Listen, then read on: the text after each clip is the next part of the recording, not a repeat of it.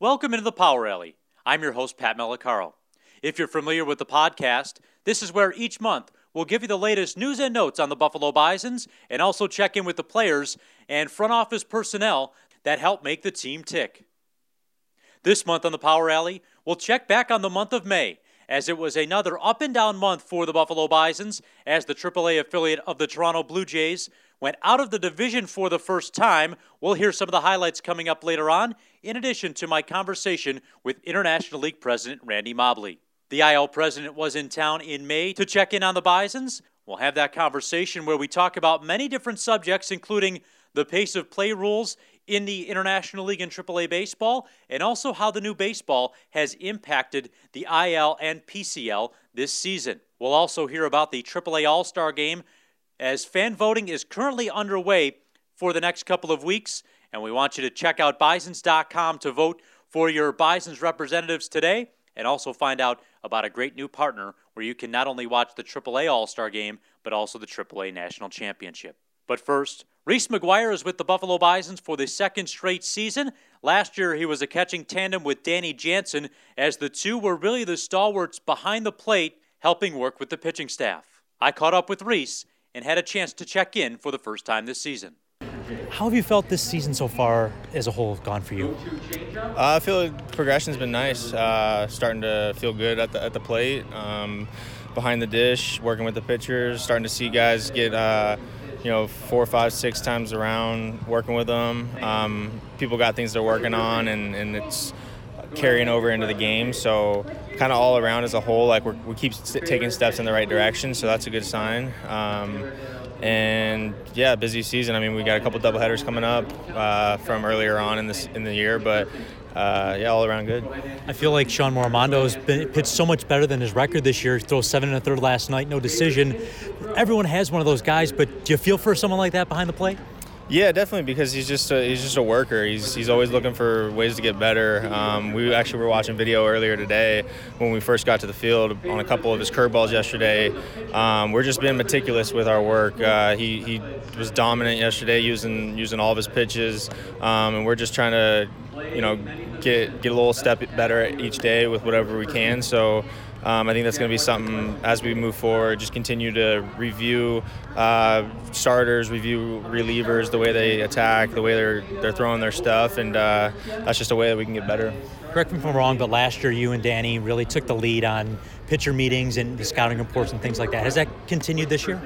Yeah, I mean, Doug kind of gives us the floor, me, Pat, and Dela Cruz, and I mean, he's definitely got all of his numbers and statistics on the opposing team. So that's stuff that we all like to see and like to hear, kind of figure out based on that certain attack plans. But also we've also played against some of these guys either in the last years or just our whole careers in the minor leagues as we move up. But that's always nice, because I think a lot of the pitchers as well put their insight in, and it's just kind of a collective meeting about what we all think. When you get a new pitcher like Joey Polito just joins the team today, what are the types of things you maybe talk to him about before he throws for the first time here at AAA? I'll probably go up to him and just figure out what he likes to throw. If he likes to backdoor certain things to the hitters, what's his best pitch, what's his best secondary pitch, does he like to elevate, do you like to slide step with runners on base, or are you good with holding runners on? Kind of go over some signs at second base, like what he might be comfortable using or what he's used in the past. Just kind of like get to know him as a pitcher real quick, as fast as you can, and then I feel like once you're out there and you start to see the pitches and the shapes of them, you can kind of put together your own attack plan based on that, because you'll see kind of this pitch will do this. He's getting this one over for his secondary pitch. So, it's just kind of figuring him out as soon as you can. I remember talking to Justin Schaefer recently, and he talked about how the comfort level with yourself behind the plate, and when you lay down a sign, he knows it's in his best interest. Is that a point of pride of yours? Yeah, absolutely. I take a ton of pride in my defense, and especially game calling. But I think that's just goes back to the communication with the pitchers. You develop that relationship, that trust, where me and Schaefer were talking earlier on in the year about certain ways we could strike more guys out, because he's got those swing and miss type pitches, and he's got electric fastball that he can throw at any count. So I think it was just that communication early on where we got on the same page and we figured out kind of how we want to use his weapons. And then, so yeah, once you go down the field, it just translates where whatever signal's going down, he's got the confidence in it and belief that we're both on the same page. For yourself at the plate this year, now year 2 here in AAA, are there things you took from maybe your early season struggles last year that you've applied this season? Yeah, definitely. I mean, I think each year you're hoping to continue to take steps in the right direction. So a ton to kind of review and learn on from last year, as well as just constant adjustments going into this year. That's baseball. It's just constantly making adjustments. And, yeah, I mean, reviewing videos, seeing numbers, things like that. We have so many resources nowadays that you don't want to overload yourself, but you definitely want to dig in and see what you can get out of it. Remember last year you and I talked and you mentioned how being a 40-man guy for the first time was something new to you. And now moving into this season, having spent time in the big leagues last year, does the confidence in the Blue Jays' faith in you give you confidence here at this level now in year 2? Yeah, I think being on the 40-man is obviously it's good because, anything can happen. You're kind of an option basically for them. So for me, it's just going out there and just trying to do anything I can to continue to get better.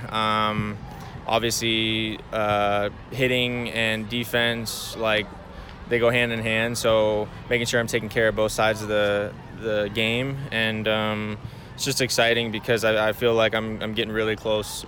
And for me, I feel more ready than ever, especially this year.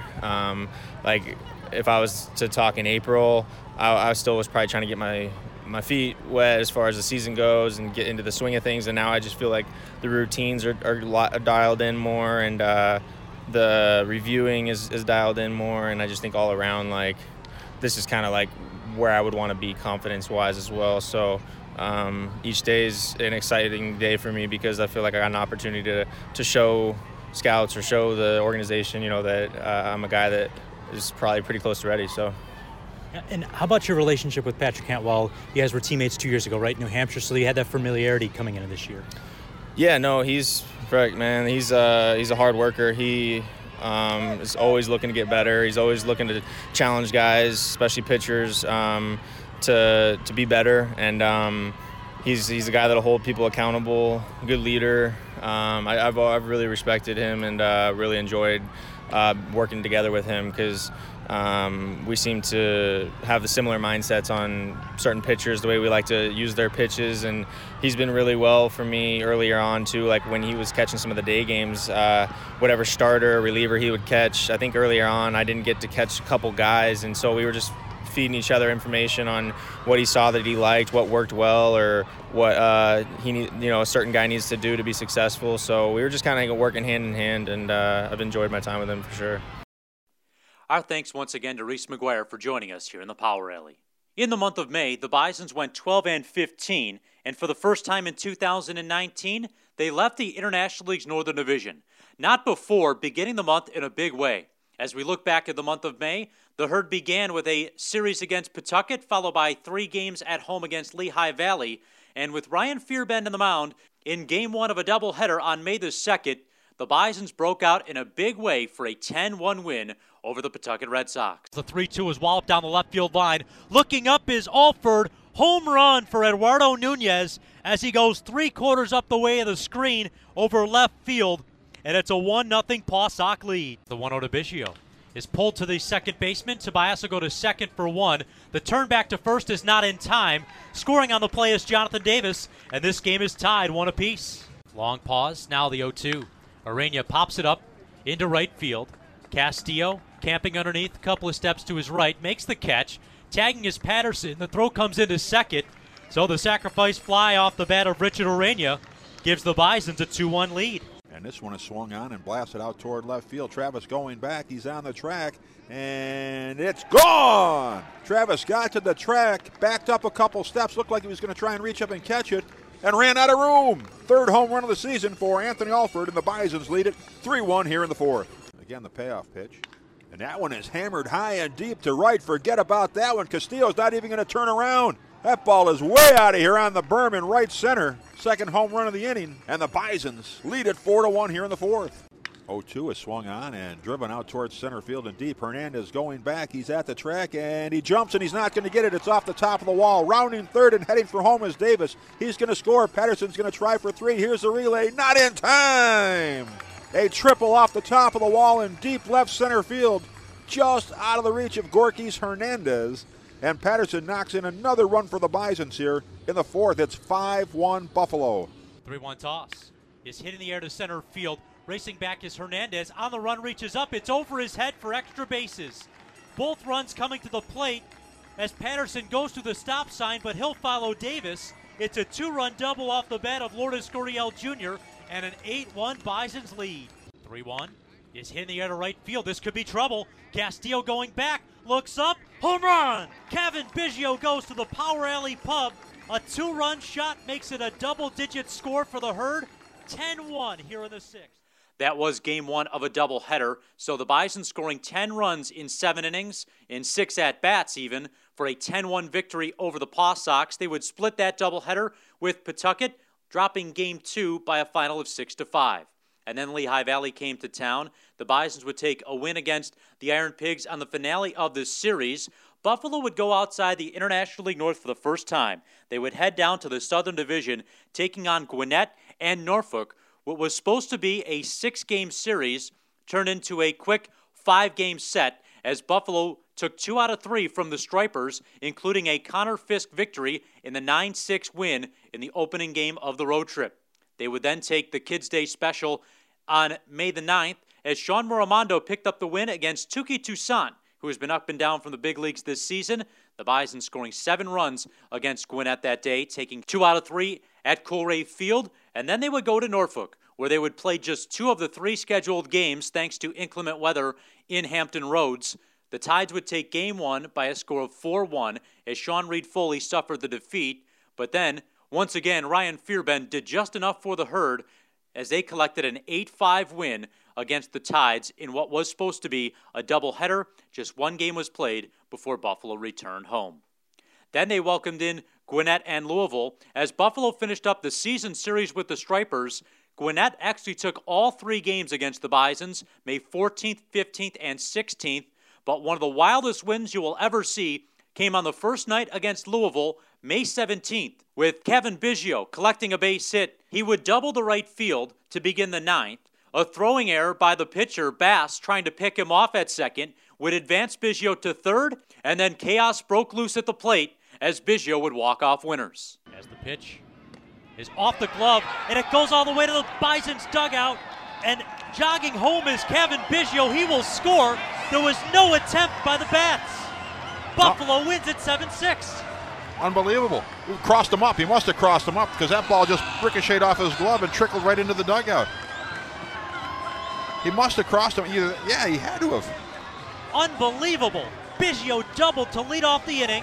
An error moved him to third, and he scores without having to be moved over on a base hit. 7-6, Buffalo wins it. All told, a 7-6 win for the Bisons on what would be a pass ball against former Bison Juan Gratterall, who had the ball tip off his glove. It stayed in the field of play, but Biggio was able to jog home as nobody on the infield even moved. It was almost a foregone conclusion that Biggio would score, and it gave Buffalo the 7-6 win. After the series against Louisville, Buffalo enjoyed an off day and then went back on the road. Took on Rochester for 3 games, which included a 3-hour rain delay in the finale of the series May 23rd. Sean Reed Foley and the Bisons waited around 3 hours. What was a scheduled 11:05 first pitch turned into a 2:05 start time, and Reed Foley was dominant as Buffalo would collect the 4-3 win. After making it to Lehigh Valley for the following night, Buffalo thumped the Iron Pigs 15-8. Not only would Buffalo score a season high in runs, but also collected a season high 19 hits. 1-0. Line down the right field side. That'll fall in for a base hit off the bat of Brito. Rounding third and scoring is Alford. Motoring into second base is Socrates Brito. 2 batters, 2 doubles, and the Buffalo Bisons take an early 1-0 lead. As Visa's pitch is lined out to left. That's in there for a base hit. Brito will test the arm of the left fielder Robinson, who drops the ball. Scoring is Brito. An RBI base hit off the bat of Teoscar Hernandez. and the Bisons have a 2-0 lead with nobody out in the first. The 1-0 is hit out in the air to right field. This could be trouble. Going back is Adams, looks up, home run! Alan Hansen, a 3-run homer over the right field wall, and the Bisons have struck for 5 runs here in the top of the first.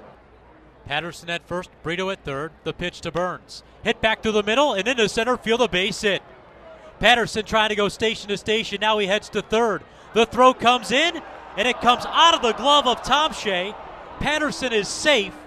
If Damek Tomshay holds onto the baseball, he is out by a country mile.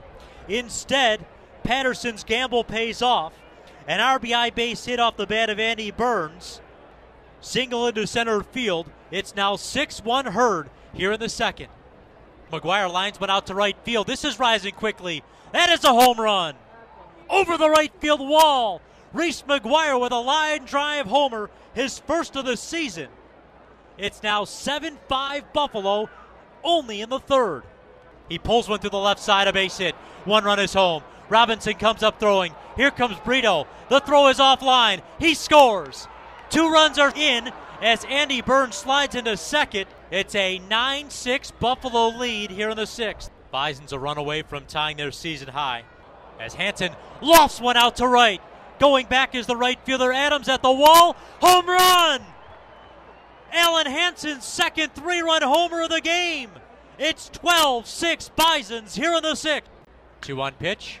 Hit out in the air to left field. This is trouble. Robinson going back at the wall. Home run! Jordan Patterson, a 2-run homer, and it's now 14-7 Buffalo in the eighth. Another 0-2 pitch. Swung on and hit to center field. Falling quickly, cutting over is Canelo. He plays that out of bounds. Rounding third and scoring is Alan Hansen. A double off the bat of Reese McGuire makes it 15-7 Buffalo here in the eighth. After finishing off the road trip with a split against the Iron Pigs, Buffalo would return home, closing out the month with 3 games against Syracuse. Even though the Herd lost 16-2 in the opening game of the set, May the 28th, it was Jordan Patterson, the left-hander, who was actually a pitcher in high school, who would gather much of the headlines as he would collect a strikeout in his first ever pitching performance.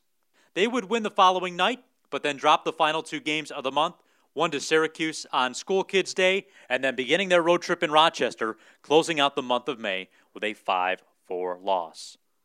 Again, the Bisons going 12-15 in the month of May. Outside the Northern Division, the Herd just 5-6 as they enter their next road trip on June 11th. They'll play a 3-game set at Indianapolis, followed by their final series of the year against the Louisville Bats, as Buffalo will play 3 different start times at Louisville Slugger Field. June 14th at 7 o'clock, the 15th at 6:30, and then Getaway Day on Sunday, Father's Day, June 16th, gets underway at 2 o'clock. Buffalo will then have their final off day of the month on Monday, June 17th, and then it's a 20-game sprint to the All-Star break. Buffalo will cross the halfway point on their next homestand coming up, where they welcome in the I-Tribe for a 3-game set, followed by the Norfolk Tides for 4, and then Buffalo goes back to divisional play. Quick 2-game series in Pawtucket on June 24th and 25th.